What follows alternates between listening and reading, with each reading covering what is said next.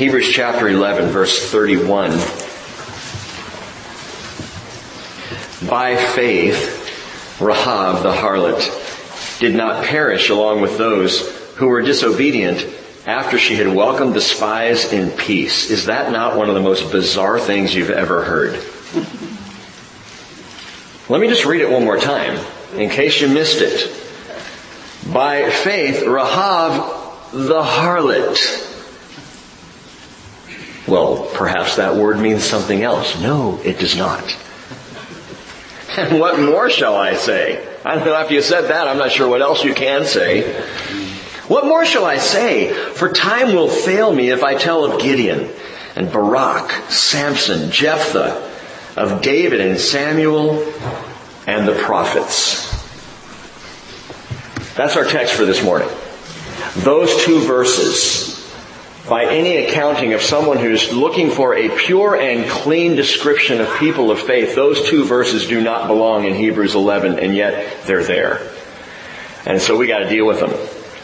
And we got to face these folks who are listed in the great hall of faith, and yet their stories sometimes come across as anything but faithful.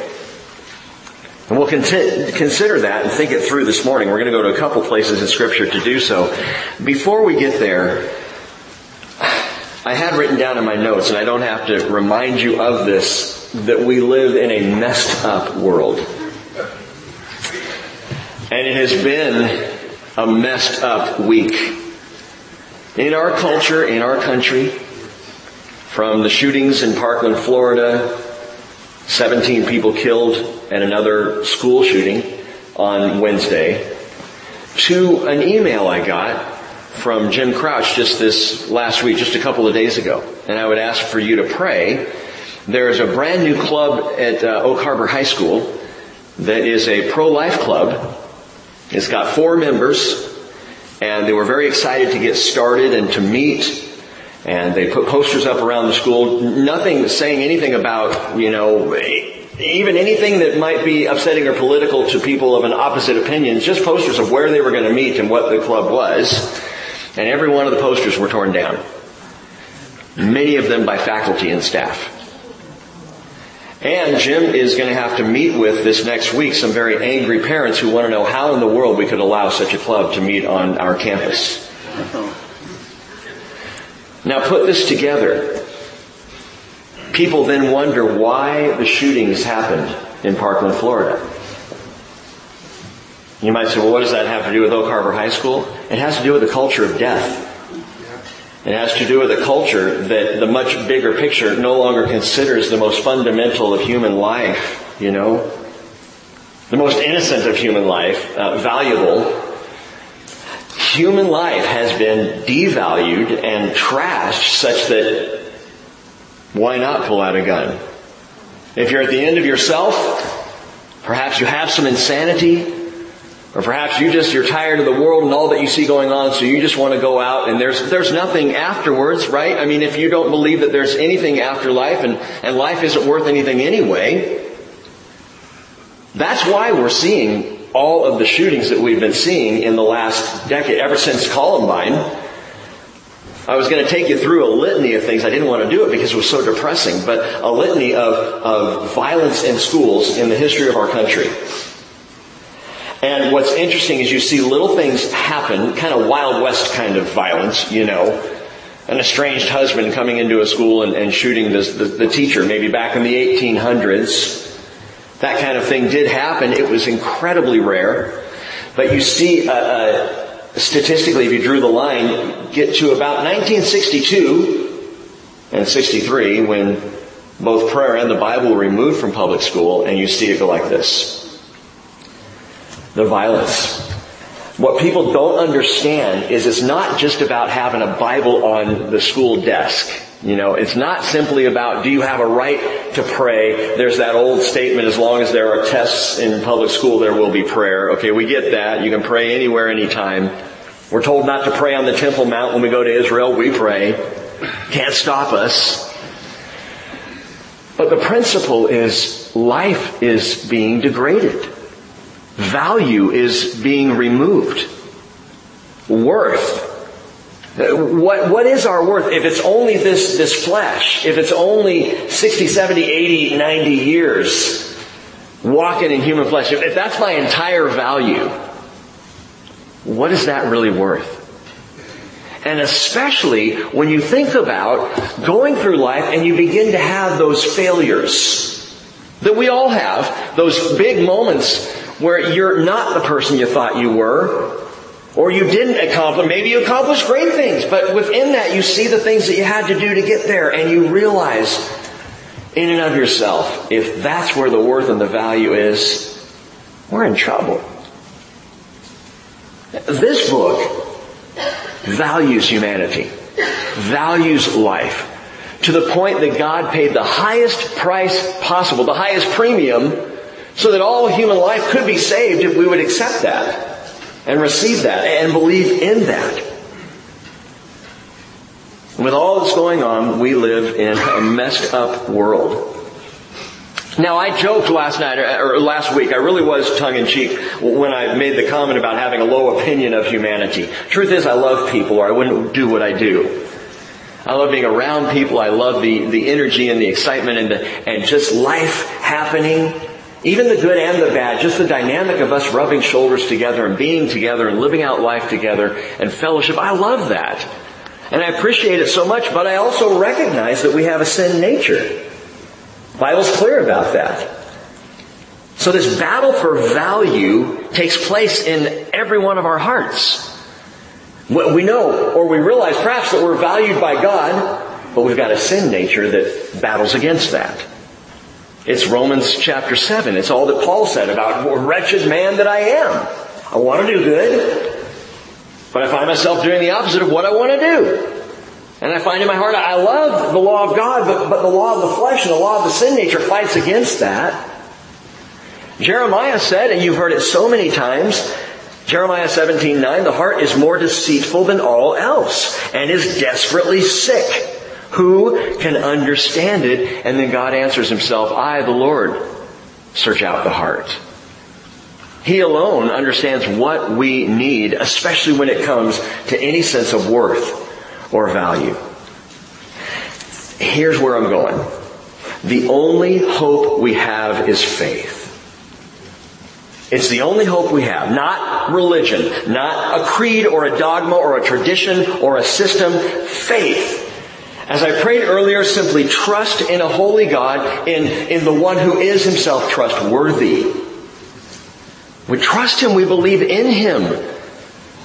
And then my value and my worth, it just starts to increase dramatically. When I'm in relationship with him, when I am looking to him, when I am trusting in him, Jesus Christ, who is the same yesterday and today and forever, which means I can always trust him. And he is always consistent. It is faith in him that changes everything about me. Trusting him affects my life, my behavior, my character. Literally, it alters who I am. At the core of my being. No other relationship does that, by the way. Now, my relationship with my wife, Cheryl, has made me a better man. I realized that when she moved out to Abilene, Texas to join me our sophomore year of college. Suddenly my grades got better. Because she was a student, I was not. So yeah, someone can encourage you and maybe bring out more of what is good in you, but it's only Jesus. It's only a relationship with Jesus that begins to alter you at the core of your being. Affects you and impacts you spiritually. Such that things like the fruit of the Spirit begin to appear in your life. And you look back perhaps over 10 years and say, wow, I'm more patient than I used to be. I actually love a little better than I used to. And then you start to think about what I was talking about, self-worth. I'm more loving today than I was 2 years ago. Well, that heightens my sense of value. But not pridefully, because I know where it comes from. It comes from him. My value is all wrapped up in Jesus. Isn't it wonderful that Jesus came into the middle of our mess? Right into the midst of it. And to realize that even his messianic lineage is messy. It is truly messianic. I mean, that's a great word for him. Messiah, who came into our mess. Just read through Matthew chapter 1 sometime. We won't do it this morning. Look at the genealogy of Jesus Christ and look at the number of people who were anything but reputable. Messed up people. I mean, I think about men like Judah. The tribe of Judah, the royal tribe, right? The kingly tribe in Israel. Judah is in the line of Messiah. Messiah comes through Judah. You know what Judah did? Judah, he went to a prostitute, got her pregnant, only to find out that she was his daughter-in-law. This is in the line of the Messiah. His daughter-in-law, Tamar. Tamar is also listed in Matthew chapter 1. Women were rarely listed in a genealogy, and yet you look at the genealogy of Jesus, and there are 4 women listed. Tamar, who prostituted herself with her father-in-law to get back at him. There's Bathsheba. Well, she's a peach. The adulterous affair with David. You know the story there. Along with them, who's the one? I know about Rahab. We're going to get to her. I'm trying to remember what the other one is. No? Ruth, who comes across with good character in the scripture, but she's a Moabite, so she's an outsider loser. She's not part of the group. And she's brought into it. What? She's an immigrant. Well, there you go. And God said welcome her, so I don't know what that means politically for us. Let's not rabbit trail, okay? And then we come to Rahab. And they're all there in the messianic lineage. Wow. Before we leave the great hall of faith this morning, we went through it a little bit last week. We covered it Wednesday night, but I want you to see literally just 2 portraits here. 2 of them, a man and a woman, 2 people of surprising, you could even say shocking faith. You would not expect them to be listed. And as you read their stories and process, even within the story, you wonder, why were they chosen to be in this hallway? I think partially, I'll kind of, get ahead of myself. I think partially they're listed so that we could recognize that we have a place in that same hall of faith. Our value, our worth. So you've got this woman, Rahab, whose portrait hangs in the same hall as only one other woman. There's only 2 women listed in the hall of faith, Hebrews 11. Just 2. Sarah and Rahab. Sarah, the mother of the Israelites. Rahab, a daughter of Canaanites. Sarah, wife to the father of the faithful, and herself a picture of beautiful faith. A godly woman, as Peter refers to her. And Rahab, the harlot, the prostitute. Verse 31 again says, by faith, Rahab the harlot did not perish along with those who were disobedient after she had welcomed the spies in peace. So 2 stories this morning. Story number 1, we could just call a harlot's faith, which is a strange title for any kind of a story. A harlot's faith. Rahab was a broad. That's what her name means, broad. Just so you know, I'm not trying to be offensive. Rahab means broad or wide, as in like a wide open space. Josephus in the Babylonian Talmud and the later rabbis look at Rahab and they try to downplay her embarrassing profession.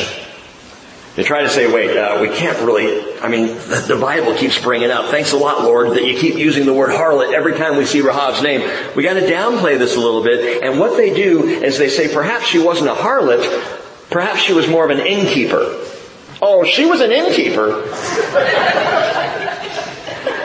But they do that because they say the word harlot, which is zonah in the Hebrew. Zonah, which is literally translated to prostitute. They say, but it comes from the root word zun, and zun literally means to feed or to be well fed. So perhaps then she was just an innkeeper and not a harlot. Well, let's be really clear. The Greek word that is used here in chapter 11, verse 31 is literally a prostitute. It's unequivocal. The word is porne, where we get pornography. And it literally defines in the feminine sense, and it's in the feminine here, a woman who sells herself for sex. That's what the word means. That's who she was. That is what this woman did for a living. But you know what often embarrasses us about ourselves or other people can become wonderfully eclipsed by faith, by trust in Jesus Christ. You see, the defining characteristic for Rahab is not fornication, it's faith. Let's take a look at her story. Keep your finger in Hebrews 11 and go all the way back to the book of Joshua. Joshua chapter 2. Genesis, Exodus, Leviticus, Numbers, Deuteronomy, Joshua. Book number 6 in the library. Joshua chapter 2, verse 1. I'll go ahead and start and you can catch up if you're still looking for it. Then Joshua the son of Nun, which didn't mean he didn't have parents, nor did it mean his mom was cloistered. Then Joshua the son of Nun sent 2 men as spies secretly from Shittim, saying, "Go view the land, especially Jericho." So they went and came into the house of a harlot whose name was Rahab, which I think says more about the 2 spies than it does about the harlot. Why are they in her house? We need a place to stay. Look for the red light. So they came into the house of a harlot whose name was Rahab, and they lodged there. It was told the king of Jericho, saying, "Behold, men from the sons of Israel have come here tonight to search out the land." And the king of Jericho sent word to Rahab, saying, "Bring out the men who have come to you, who have entered your house, for they have come to search out all the land." But the woman had taken the 2 men and hidden them. And she said, "Yes, the men came to me, but I did not know where they were from." It came about when it was time to shut the gate at dark that the men went out. "I do not know where the men went. Pursue them quickly, for you will overtake them." She lies. So she's a liar and a hooker. Verse 6. But she brought them up to the roof and had hidden them in the stalks of flax, which she had laid in order on the roof. Make a little mental note of that. Stalks of flax. What's going on there? Verse 7, so the men pursued them on the road to the Jordan to the fords, and as soon as those who were pursuing them had gone out, they shut the gate. Now, before they lay down, she came up to them on the roof and said to the men, "I know that the Lord has given you the land, and that the terror of you has fallen on us, and that all the inhabitants of the land have melted away before you. For we have heard how the Lord dried up the water of the Red Sea before you when you came out of Egypt, and what you did to the 2 kings of the Amorites who were beyond the Jordan, to Sihon and Og, whom you utterly destroyed. And when we heard, our hearts melted, and no courage remained in any man any longer because of you. For the Lord your God, He is God in heaven above and on earth beneath." Did you hear that? Referring to the Lord as Lord. That this Rahab, this harlot of Jericho, this Canaanite woman believed. Knew that God was God, declares it, states it openly and honestly. It's amazing. "Now therefore," she says, "please swear to me by the Lord, since I have dealt kindly with you, that you also will deal kindly with my father's household, and give me a pledge of truth. And spare my father and my mother and my brothers and my sisters with all who belong to them, and deliver our lives from death." So the men said to him, "Our life for yours, if you do not tell this business of ours. And it shall come about when the Lord gives us the land that we will deal kindly and faithfully with you." Now pause for a moment. What in the world was a harlot doing with flax on her roof? Why is this mentioned in the story? What's going on here? You need to understand something about flax. It was a very useful textile, especially in that day. When it was dried, the fine fibers were used for wicks in oil lamps. So incredibly valuable. It was woven for ropes, cords, baskets, and especially it was used for a certain kind of fabric material, fine linen. You might say fine linen, bright and clean. Revelation 19 verse 8 says it was given to her, speaking of the church, speaking of the bride of Christ, to clothe herself in fine linen, bright and clean, for the fine linen is the righteous acts of the saints. Well, what does the righteous acts of the saints have to do with the fine linen, have to do with the flax, have to do with Rahav? Where are we going with this? Listen, I believe this is exactly where Rahav was headed. Where? Righteousness. And in my opinion, this is just a pastor's opinion, but she was already on that road. She was already looking to change her profession. She was already attempting to be or to become a righteous woman rather than that which she was currently. Why do you say that? Proverbs 31 verse 10 tells us an excellent or a virtuous wife who can find. For her worth is far above jewels. Proverbs 31:13, going down this whole list, also says she looks for wool and flax and works with her hands in delight. There is only one reason for a prostitute to have flax on the roof of her house that is laid out to dry, and that is if she was trying to start another profession. That she wanted to work in the flax, that she wanted to get into the textile, that she wanted to provide for herself in a way that was different than that way that she was providing for herself currently. Perhaps having heard about Yahweh, about this God and these people who were coming into the land and how God was going before them, perhaps faith entered her heart. And she was in the process of leaving the lifestyle. Because as I told you before, faith changes us. Trust in God changes our behavior, changes our modus operandi, makes us more desirous of goodness and righteousness. And I think because the flax was already there, that her heart was already heading that direction, which is why she welcomed the spies. It's why she knew that they were men of the Lord God. Because the trust had already begun in the heart of Rahav.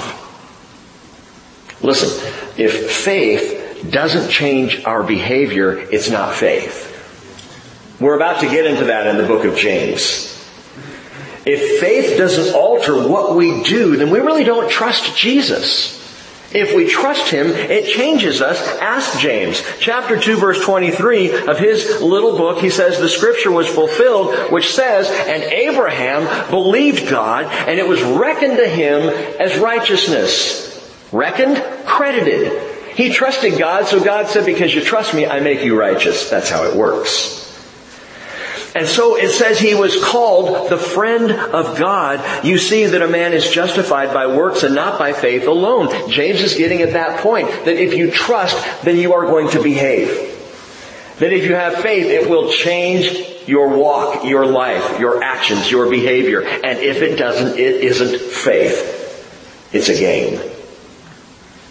And then what's interesting is talking about Abraham, father of faith.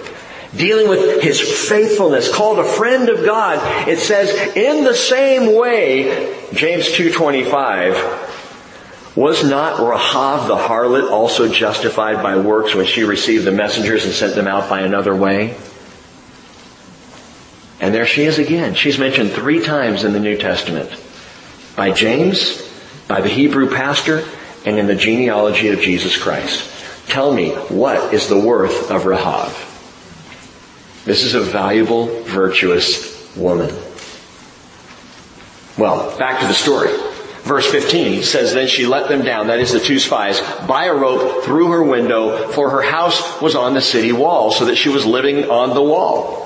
You could say living on the edge. Verse 16. And she said to them, go to the hill country so that the pursuers will not happen upon you, and hide yourself there for 3 days until the pursuers return, and then afterward you may go on your way. The men said to her, we shall be free from this oath to you, which you have made us swear, unless we come into the land, and you tie this cord of scarlet thread in the window through which you let us down, and you gather to yourself into your house your father and your mother and your brothers and all your father's household. It shall come that anyone who goes out of the doors of your house into the street, his blood shall be on his own head. and we shall be free. But anyone who is with you in the house, his blood shall be on our head if a hand is laid on him. In other words, this is our commitment to you. Hang out this scarlet thread. We'll see it. We'll know not to touch your house. And you make sure anyone that you value will be in that house with you. The house with the scarlet thread. What a beautiful picture. They say in verse 20, if you tell this business of ours, then we shall be free from the oath which you have made us swear. And she said, according to your words, so be it. So she sent them away and they departed, and she tied the scarlet cord in the window. Rahab, who at one time could have worn the scarlet letter, is now tying the scarlet cord to the window of her home. And it is a cord that you can study this out and think it through, but it is a cord that weaves its way throughout the Hebrew Scriptures. A scarlet thread, a scarlet cord. We see it all the way back in Genesis chapter 4, verse 4, with the firstlings of Abel's flock that he gave by faith. The scarlet blood that was offered by Abel. We see the sacrifice ram instead of Isaac in Genesis 22. We see the Passover blood sprinkled and spread on the doorpost. Exodus chapter 12, verse 13. We see the many blood sacrifices of Israel scattered throughout the book of Leviticus and described in detail. All of this blood, all of this scarlet red. Why? Because Leviticus 17:11 says, for the life of the flesh is in the blood. And I have given it to you on the altar to make atonement for your souls. It is the blood by reason of the life that makes atonement. And all of this scarlet is woven throughout the Hebrew Scriptures to indicate the blood of Jesus on the cross. So even Rahab the harlot is, you might say, covered by the blood, with the scarlet that's hanging out of the window of her home. Skip over to Joshua chapter 6 for the end of the story. Joshua 6 and verse 16. Which says, at the seventh time, now they've been marching around the city, around Jericho. Okay, they've been just marching. And the seventh time, verse 16, when the priest blew the trumpets, Joshua said to the people, shout, for the Lord has given you the city. The city shall be under the ban. It and all that is in it belongs to the Lord. Only Rahab the harlot and all who are with her in the house shall live, because she hid the messengers whom we sent. Skip down to verse 22. Joshua said to the two men who had spied out the land, go into the harlot's house and bring the woman and all she has out of there as you have sworn to her. So the young men who were spies went in and brought out Rahab and her father and her mother and her brothers and all that she had. And they also brought out all her relatives and placed them outside the camp of Israel. But look at verse 25. However, Rahab the harlot and her father's household and all she had Joshua spared, and she has lived in the midst of Israel to this day, for she hid the messengers whom Joshua sent to spy out Jericho. Hey, she is not only in the midst of Israel, she is in the midst of the Messiah. Matthew chapter 1 verse 5, Salmon was the father of Boaz by Rahab. And Boaz was the father of Obed by Ruth. Obed the father of Jesse. Jesse was the father of David the king. Rahab was David's great-great-granny. I kind of wish that Hebrews chapter 11 verse 31 said by faith, Rahab the great-great-granny did not perish. You know?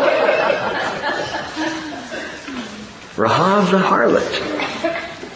The faith of the harlot led her into the family of God, and faith does that as well. It draws us to other people who have also trusted Jesus. It leads us into the family, into the midst of the Messiah. And it draws us to be near to Jesus in spite of our past, be our past filled with fornications or fiascos or failures. It makes no difference.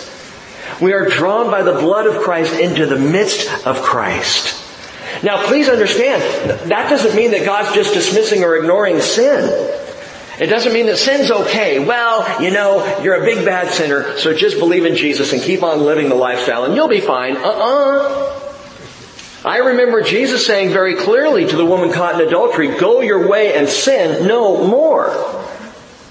Well, how can he say that? Because trust in Jesus changes us and alters our behavior. Oh, I'm not pretending that any of us will be instantly perfect. Or honestly ever perfect until Jesus comes and we are changed and we are glorified. Then yes, we will be perfect. So I know there's a lifetime where there can still be failures and missteps and sins and fiascos. So I'm not giving license to that at all. But the reality is, trust in Jesus changes everything. God is not looking for clean, impressive people. He's looking for faith in people whom He can make clean. And He desires to do that.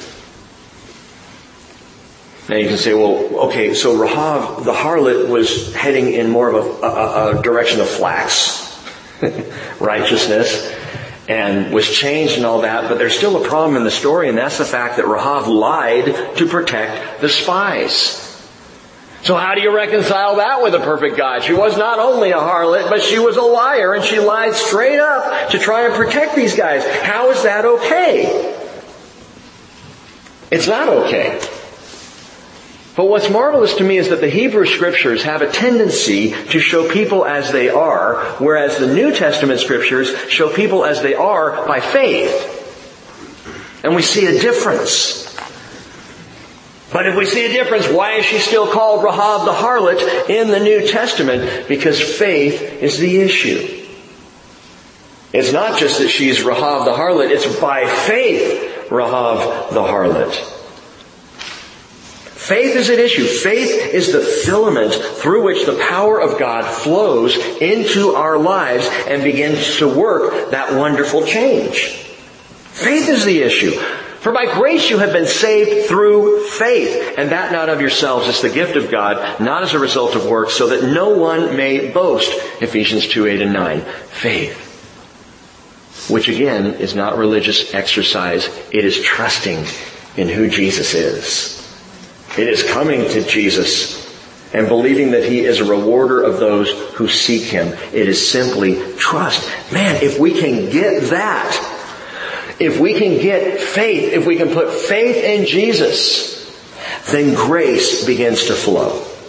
And righteous, holy changes will take place, as took place with Rahab. Oh, she may be listed as Rahab the harlot here in Hebrews 11. Tying us back to that ancient story in Joshua 2. But I guarantee you, when we see her in heaven, she will not be called Rahab the harlot. I believe it will be more like Rahab the righteous, because she trusted in God. But there's more messiness here.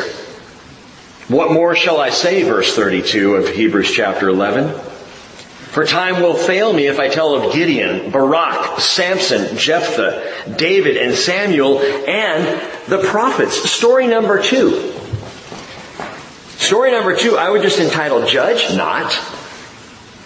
Because these are all judges of Israel, for the most part, leading up to Samuel and David. Samuel being the last of the judges. But Gideon, Barak, Samson, Jephthah, Samuel were all judges. Samuel was also a prophet, so he was kind of a crossover to the time of the prophets. And then, of course, David the king. But you got to realize, if you've ever read or if you've never read the book of Judges, if you'd like a roller coaster ride of the bizarre, read Judges. It's incredible. So many of the great judges of Israel had their great behavioral issues. Gideon, who destroyed idols and defeated the Midianites. Gideon. But he debated the angel of the Lord continually throughout his story and kept asking for confirmation over and over and over. God said, I'm going to do it. Well, Lord, I believe you, but I need a little proof. So I'm going to put out a fleece here and just make dew appear on the fleece. God does it. Gideon says, okay, that's cool. But I'm going to flip the fleece over, and what I'd really like you to do is now make dew appear everywhere else and not on the fleece. God does it. All through the story, it's this continual back and forth conversation. God saying, Gideon, go do this. And Gideon saying, God, prove it to me before I do it. And he's listed as a man of faith. Then you've got Barak, who led a nation into... Barak. The other Barak. Who led the Israelites into awesome victory over the Canaanites, but he would not go to battle unless the judge Deborah went with him. Hiding behind her skirts, as it were. I mean, Barak, go fight the battle, man. Don't be a wimp. Well, I want to go if Deborah goes. Man of great faith. He's listed there. You've got Samson.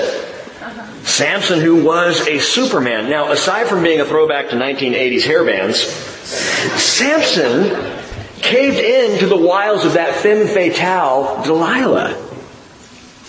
David had his Bathsheba. Even Samuel, the great prophet of Israel, had trouble recognizing the value of internal character over external appearance. We see it with Saul. Samuel thought Saul was the great man to be king because of his external appearance. Then when he was sent to anoint David, he goes through every single one of Jesse's sons thinking it's got to be one of these guys because they looked the part, until God says, no. This little shepherd kid, he's the one. And God had to tell Samuel, man looks at the outward appearance, but the Lord looks at the heart. Samuel had to learn this. So all of these people, they all reveal something, I think, wonderful to us when I read through the list of names, and that is that even a weak faith is greater than a strong flesh. Faith the size of a mustard seed. Just a little bit of faith. Just trust me in the moment. And that's why each one of these men are listed here, because every single one of them trusted God in the moment. They trusted God when it counted. They were willing to say, okay, I don't understand, I don't get it, but I trust you and I will do as you say. But there's another story here among these guys that just leaves us saying, what? It's the story of Jephthah. Turn back to the book of Judges now, chapter 11. Judges 11, verse 1. Now Jephthah, the Gileadite, was a valiant warrior, but he was the son of a harlot.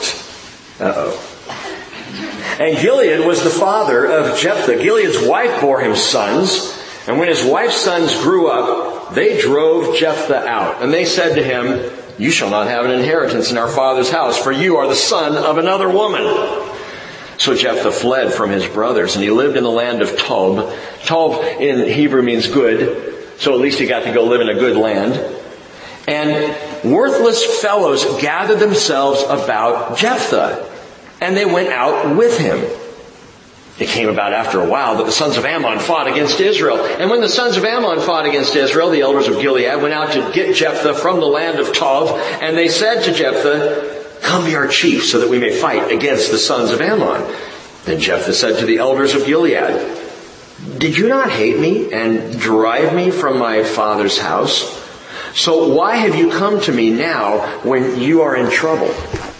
The elders of Gilead said to Jephthah, for this reason we have now returned to you, that you may go with us and fight the sons of Ammon and become head over all the inhabitants of Gilead. Verse 9. So Jephthah said to the elders of Gilead, if you take me back to fight against the sons of Ammon and the Lord gives them up to me, will I become your head? The elders of Gilead said to Jephthah, the Lord is witness between us. Surely we will do as you have said.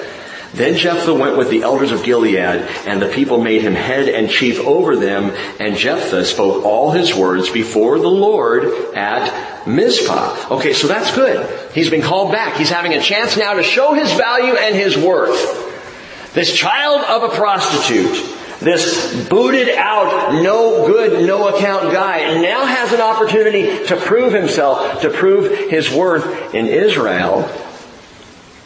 Note this, first of all, that he's kicked out, but clearly he never lost faith in God. That says something. The church boots you out. A fellowship turns their back on you. Someone in a church hurts you. Do you find yourself tempted just to leave church altogether and walk away? Some even find themselves desiring to just leave the Lord. Jephthah didn't. Even being kicked out, he continued to trust in Jesus. He never lost his faith. Now, verses 12 through 28 are all basically Jephthah playing a diplomatic route, but the diplomacy fails because, well, it's hard to appease the enemy of God. By the way, don't try to do that. It's totally a side note. Don't think that you can appease the enemy, that you can placate Satan, that you can give in just a little bit to sin, and that it'll be okay if you just give him an inch. If you give him an inch, he'll take a life. Because the thief comes only to steal and to kill and destroy. Jesus says, I come that they might have life and have it abundantly. So he tries to do this diplomacy route, doesn't work, and then in verse 29 we pick up the story. Note this, now the Spirit of the Lord came upon Jephthah. That's huge. You need to account for that in the rest of this story. The Spirit was with this guy. This is rare in the Hebrew Scriptures. The Spirit will come upon different ones from time to time. But this is entirely unique. The Spirit of the Lord came upon Jephthah so that he passed through Gilead and Manasseh. And then he passed through Mizpah of Gilead, and from Mizpah of Gilead he went on to the sons of Ammon.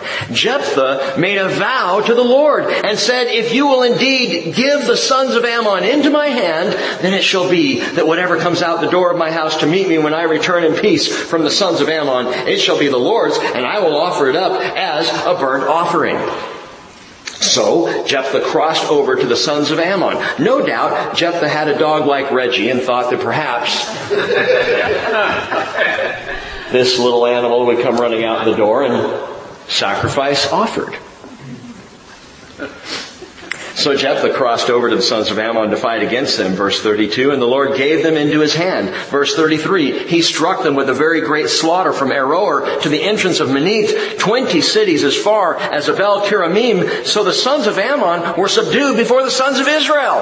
Go Jephthah! When Jephthah came to his house at Mizpah, behold, his daughter was coming out to meet him with tambourines and with dancing.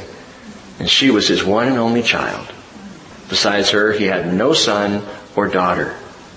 When he saw her, he tore his clothes. He said, alas, my daughter, you've brought me very low, and you are among those who trouble me, for I have given my word to the Lord and cannot take it back.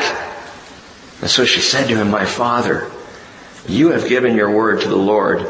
Do to me as you have said, since the Lord has avenged you of your enemies, the sons of Ammon. And if I was writing Hebrews 11, I would say faith like that of the daughter of Jephthah. But Jephthah is the one whose picture hangs in the great hall of faith. She said to her father, verse 37, let this thing be done for me. Let me go alone for 2 months that I may go to the mountains and weep because of my virginity, I and my companions. And then he said, go. So he sent her away for 2 months, and she left with her companions and wept on the mountains because of her virginity. At the end of 2 months, she returned to her father, who did to her according to the vow which he had made. And she had no relations with a man. Thus it became a custom in Israel that the daughters of Israel went yearly to commemorate the daughter of Jephthah the Gileadite 4 days in a year. How do we deal with this? Many Bible students chalk this one up as a picture in the Bible of a rash and reckless vow. Be careful. Don't go out there and say, I swear to God I will do this. Be careful. Because the vow may be rash. You may not be able to follow through. And God takes our vows seriously. We can throw them out here and there and break promises right and left. We don't think twice about it, but God does. And He remembers. Ecclesiastes chapter 5 verse 2 says, do not be hasty in word or impulsive in thought to bring up a matter in the presence of God. For God is in heaven and you are on earth. Therefore, let your words be few. Jesus would repeat this and put a finer point on it, saying, hey, you've heard that the ancients were told, you shall not make false vows. Matthew 5:33. But you shall fulfill your vows to the Lord. But I say to you, make no oath at all. In fact, he says in verse 37, let your statement be yes, yes, or no, no. Anything beyond these is of evil. Anything beyond these, in other words, is going to get you into trouble. Be careful the commitments that you make. But a poor example of a rash vow, that is not why Jephthah's story is told, either in Judges or brought up again in Hebrews 11. The Hebrew pastor upholds this man, this story, vow and all, as an example of faith, which makes it even more difficult to deal with. Again, his portrait is there in the great hall. We come walking through. We have seen these amazing people, Abel and Enoch and Noah and Abraham and Sarah and Isaac and Jacob and Joseph and Moses. We've seen Rahab and understand and accept her story as a woman changed. We've seen Gideon and Barak and Samson and David and Samuel. We've been looking at these pictures, but we stand here before the portrait of Jephthah and we say, what? Someone's got to get the curator in here because this picture does not belong. How can you call this guy a man of faith when we know this one thing for certain? God abhorred human sacrifice. God was never okay with human sacrifice. You got to factor that into the story as well. We can't just read on to the next chapter and go, oh, I guess he sacrificed his daughter. No, God would not allow such a thing. Not from His people. Well, so what do you do? Deuteronomy 12:31. You shall not behave thus toward the Lord your God, for every abominable act which the Lord hates, they have done for their gods, for they even burn their sons and daughters in the fire to their gods. You shall not do this. Stated the clear and unequivocal law of Moses. And Jephthah's under that law. And then Jephthah is upheld as a man of faith. So putting it all together, we have to believe, we have to understand something else is going on here. Unlike the pagan gods who demanded people prove their devotion by sacrificing their own children, our God proved His love and devotion by sacrificing His own Son. He didn't come asking us to make the sacrifice. He made it. Romans 5:8 says God demonstrates His own love toward us in that while we were yet sinners, Christ died for us. And by the way, that doesn't make the sacrifice of Jesus any less abhorrent to the Lord. He still hates human sacrifice. Galatians chapter 3 verse 13 tells us Christ redeemed us from the curse of the law, having become a curse for us. For it is written, cursed is everyone who hangs on a tree, in order that in Christ Jesus the blessing of Abraham might come to the Gentiles, so that we would receive the promise of the Spirit through faith, through trust. He made Him who knew no sin to be sin on our behalf, so that we might become the righteousness of God in Him. 2 Corinthians 5:21, God absolutely abhorred the sacrifice of Jesus. And yet it was through that curse, through that sin taken on His Son, that we become saved. Back to Jephthah. What do we do with him? Did he sacrifice his daughter? How does the story play out? Josephus and the ancient rabbis believe that he did offer his daughter as a human sacrifice. They didn't see any other way to read it.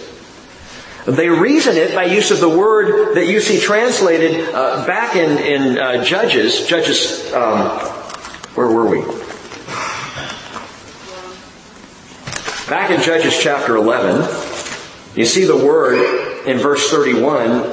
I'll just read it to you if you've already gone back to Hebrews. It shall be the Lord's, I will offer it up as a burnt offering. So his commitment was to offer up an olah. Olah in the Hebrew. Olah is the word, every time you see it translated, every time you see the phrase burnt offerings in the Hebrew Scriptures, it's the word olah. So we see it in action and in play in other places, this word applied to burnt offerings. So they say, since it's used for burnt offerings throughout the Hebrews, and since Jephthah lived in a pagan world, and at a time, by the way, where Judges 17:6 says, in those days there was no king in Israel, every man did what was right in his own eyes. They say it was a rash vow he followed through with it. He offered up his daughter. And if you read Judges, as I suggested that you do, you will find some pretty horrific things happened in those days. Horrible things in the days of the Judges. And honestly, Josephus and the old rabbis had a strong case. What do you think, Rick? Well, it doesn't really matter what I think. I'll tell you what I think, because, of course, that's what I do. I believe Jephthah kept his vow, but not as it may seem.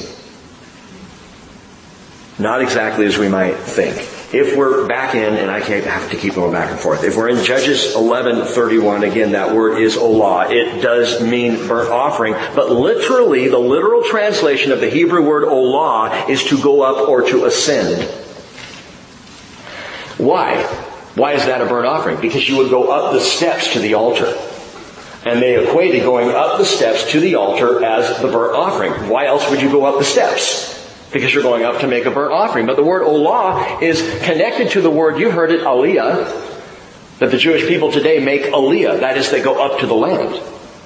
So olah also means to ascend, to go up to offer the whole burnt offering to God. But it's, in its simple sense, I promise to go up the steps of the offering. Listen again now to the end of the story, to a couple of caveats here in Judges 11:37.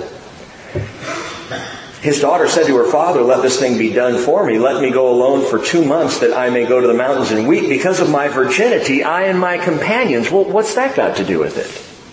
Verse 38. Then he said, "Go." So he sent her away for 2 months, and she left with her companions and wept on the mountains because of, again, her virginity. So that's repeated. Then in verse 39, at the end of the 2 months, she returned to her father, who did to her according to the vow which he had made, and she had no relations with a man. Why the focus on her virginity? Well, what's the point here? I think she was offered up to the Lord, remaining a virgin the rest of her life. I think she was unable to marry, unable to produce an heir or an offspring for her father, which for a man of valor like Jephthah would be a real hit. In fact, it would be a great sacrifice. It would be the end of any hope of a family line for him. It would be heartbreaking. And furthermore, in verse 39, it continues at the end of 2 months. He did this to her, but it became a custom in Israel, note this, that the daughters of Israel went yearly to commemorate the daughter of Jephthah the Gileadite 4 days in the year. It became a custom. They would go commemorate. What does that mean? The word is tanah in the Hebrew, and it's also translated lament, recount, or talk with. That it became a custom that the daughters of Israel would go talk with the daughter of Jephthah for 4 days every year. I can't be certain, and the only way we will be certain of the end of this story and what really happened is when we see Jephthah in heaven and his daughter. What really happened here? And I imagine she'll say something like, "You have no idea."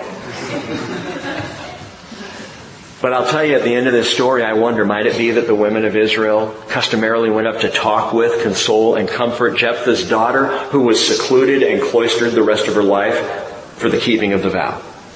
I will offer up to you. I will sacrifice to you. I think about Hannah, who offered her son Samuel, crying out to him because Hannah could not, she was barren and was not able to have a child, and prayed, "God, if you give me a child, I will give him to you. I will technically offer him to you." And she did. And Samuel went to live at the tabernacle with Eli. Spent the rest of his life there. She gave him back to the Lord. And I think, again, this is totally my opinion. And by the way, there is an alternate option that's offered to sacrifice. Offered by God.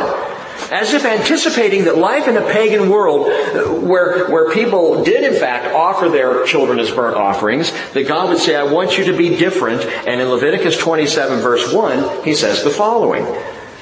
"Speak to the sons of Israel," the Lord said to Moses, "and say to them, when a man makes a difficult vow, He shall be valued according to your valuation of persons belonging to the Lord. If your valuation is of the male from 20 years even to 60 years old, then your valuation shall be 50 shekels of silver after the shekel of the sanctuary. Or if it is a female, then your valuation shall be 30 shekels. So here's my opinion, and that is that the perpetual virginity of Jephthah's daughter would be a whole offering that could fulfill his vow along with a payment of the valuation of 30 shekels of silver. But my opinion doesn't matter. What matters is trusting a God whose innocent son was betrayed for 30 shekels of silver, and whose sacrifice was completed on the cross, the whole burnt offering, if you will, the complete olah as Jesus went up to Calvary and was sacrificed for us. Rahab and Jephthah, harlots and judges, messy people in a messed up world. A world in which we live, which seems to be getting messier by the day. My friends, they are all listed here as an invitation to trust, to be washed clean of the mess that gets on us, whether we've received it openly or it's just splashed on us in this world. It is a mess, but our Messiah says, come and trust in me.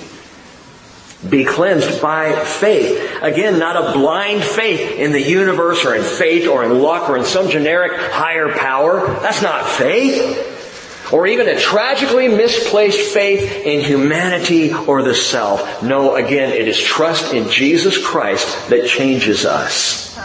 It is faith in Him that ultimately gives us our complete valuation. Our value in the Lord. And by the way, notice how these messy people are described in Hebrews 11:38, of whom the world was not worthy. Where do you derive your sense of value, your sense of worth? What we learn from here, or what we learn about here, is that our value comes from, not from within, but from Him. Our value comes from Him. Jesus Christ the same yesterday and today and forever. Trust in Him and He makes us eternally valuable. 1 John 5:4 says, whatever is born of God overcomes the world. And this is the victory that has overcome the world, our faith. Who's the one who overcomes the world? But he who believes that Jesus is the Son of God. Let's pray. Lord Jesus, we do believe in You. And we trust You. We're here this morning to again declare this truth. And to state openly that trust in You, Lord Jesus, is what it's all about. Trust in You, Lord Jesus, is why we're here. And we do trust You. Lord, this is a messed up world, and we look around us and we see the pain and we see the agony and we see the death and the destruction. We see the work of the enemy that just seems to be expanding at an incredible rate. And yet we are here this morning, able to sing praises to You, and to once again recenter our trust in Jesus Christ.